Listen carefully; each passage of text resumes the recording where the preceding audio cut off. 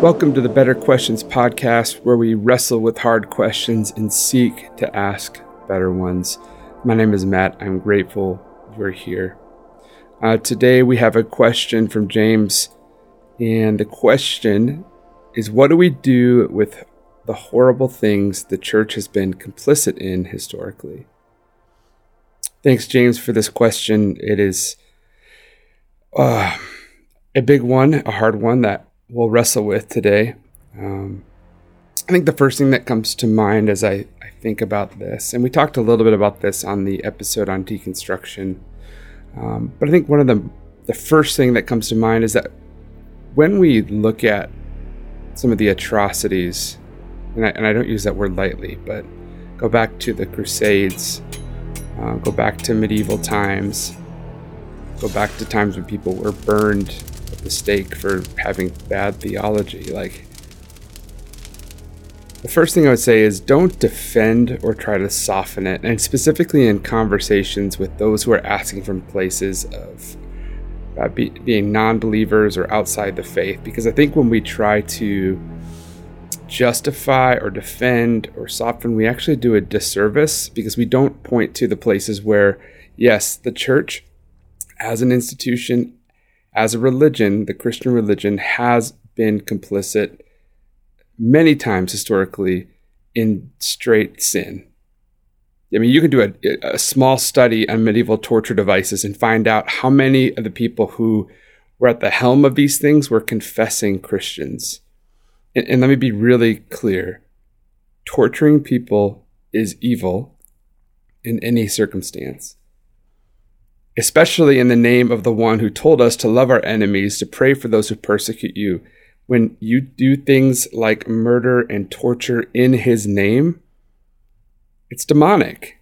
And we have to say it, and we need to say it as it is and not try to mince our words there. The reason we have to say it because it opens up the door to speak to the reality and the truth of who Christ actually is. And so what we're going to find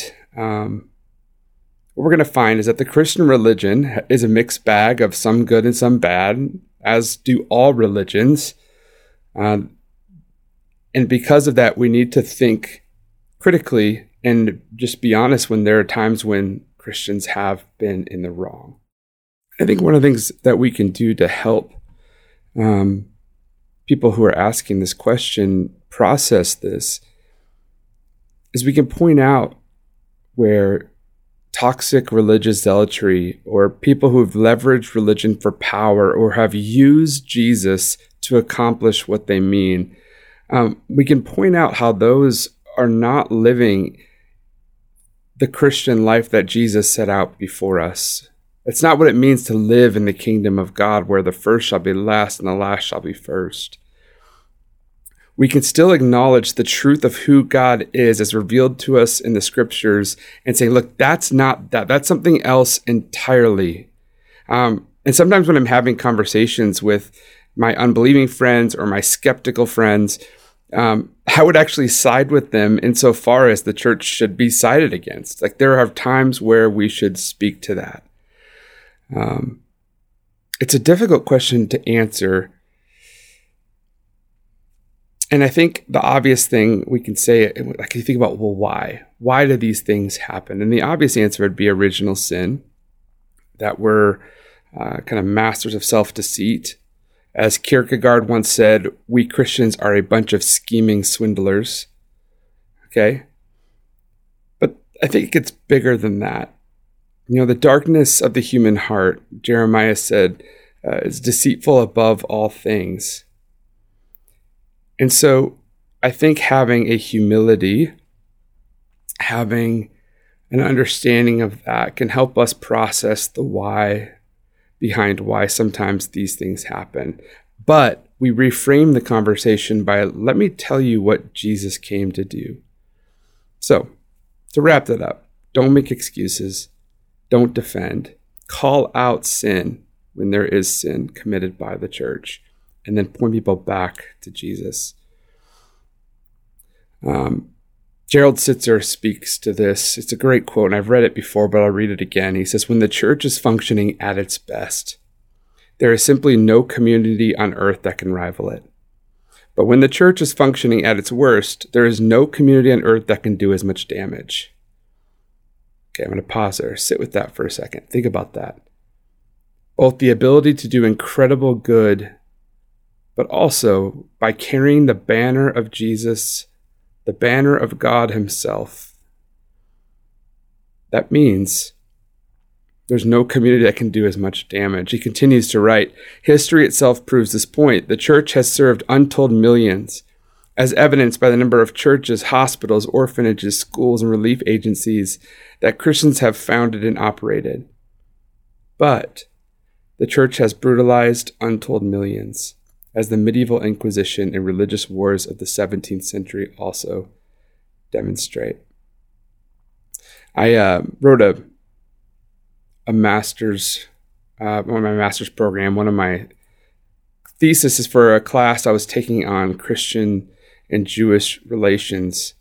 I wrote on what are we to do with Martin Luther? Because later in his life, Luther wrote some things that were very hate-inducing towards the Jews. They were anti-Semitism and speaking not just to the religion, but to the actual personhood and ethnicity. And the truth is, when you look back historically and you look back to sort of just the general outworking of the Lutheran Church from there, there's no skirting around the fact that the Holocaust took place in a Christian country where Roman Catholic and Lutheran and other Reformed churches were the majority. And so there is, while certainly I think it is a massive stretch to say, well, Christianity caused the Holocaust. I wouldn't say that in the slightest. There is a matter in a conversation in which there was, they certainly weren't speaking out against the horrors in ways that they should. And in 1946, there was Richard Harvey had this idea of taking first steps towards reconciliation with a genuine apology and regret from the Lutherans towards the Jews. And so in 1946, the Württemberg Ecclesial Theological Society, okay, fancy there, they made the Declaration of the Jewish Question, which essentially was an acknowledgement that, look, that was wrong. There's a whole statement about how we dishonored, robbed, tormented, and killed, and excluded people who were of Jewish descent. And so we are sorry. And it wasn't, again, that an apology can only do so much, but it was a step in the right direction. And I think similar when we talk about Luther was perhaps one of the most influential people in our faith.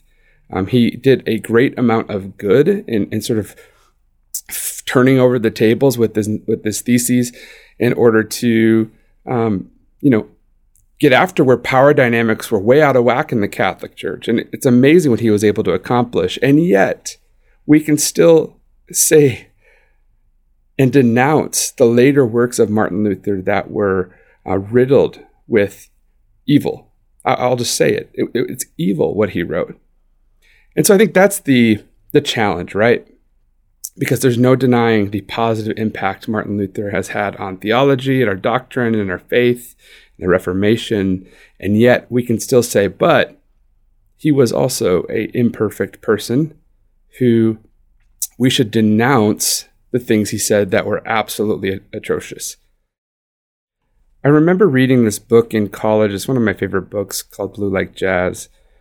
And I remember he told the story. He attended Reed College, which was in Portland, and has a reputation of being a party school. Very hedonist, secular. And they'd have this festival, and they'd shut down the school, and everybody would party and get drunk and do drugs. And it was just sort of this big thing they would do every year. And he had this idea, what if me and a few of my Christian friends, who were very much in the minority, made a confession booth in the middle of campus during this festival? But instead of it being where people would confess their sins, it would be instead we weren't accepting confessions, but we're going to confess our own sins. We're going to confess that as followers of Jesus that we have not been very loving. We have been bitter. And for that, we're sorry. We can apologize for the crusades, apologize for the televangelists who steal people's money, apologize for the times we've neglected the poor and the lonely, and then ask for forgiveness. And tell people that in our selfishness, we've misrepresented Jesus on campus, and tell people that Jesus actually loves them. And I remember that reading about this idea, which seems so ridiculous, but at the same time, it really is powerful and moving. And I think there's some power in that. Like, I think back to the Jewish question, just the acknowledgement that we were wrong and to say sorry. You don't know the kind of effects that can have. And I think sometimes in humility, sometimes as hard and as difficult it is, what the church needs to do is simply say we were wrong. For the sake of the name of Jesus, whom we represent, we're sorry. That's not Christ. We didn't represent him well.